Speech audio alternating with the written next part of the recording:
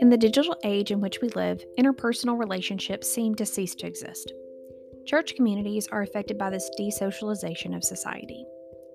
Superficial encounters and short interactions can provoke feelings of loneliness or disconnection with our church congregation, in which we're supposed to be in fellowship.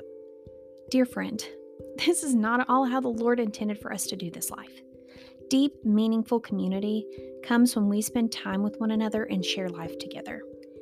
As you know, not everything in life is simple, easy, or picture perfect.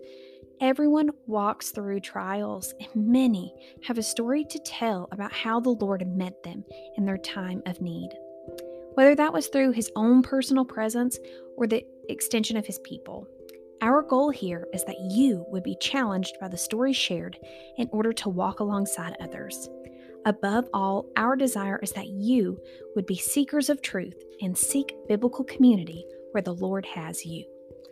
Welcome to Truth Seeking Mommas. We are so glad you are here.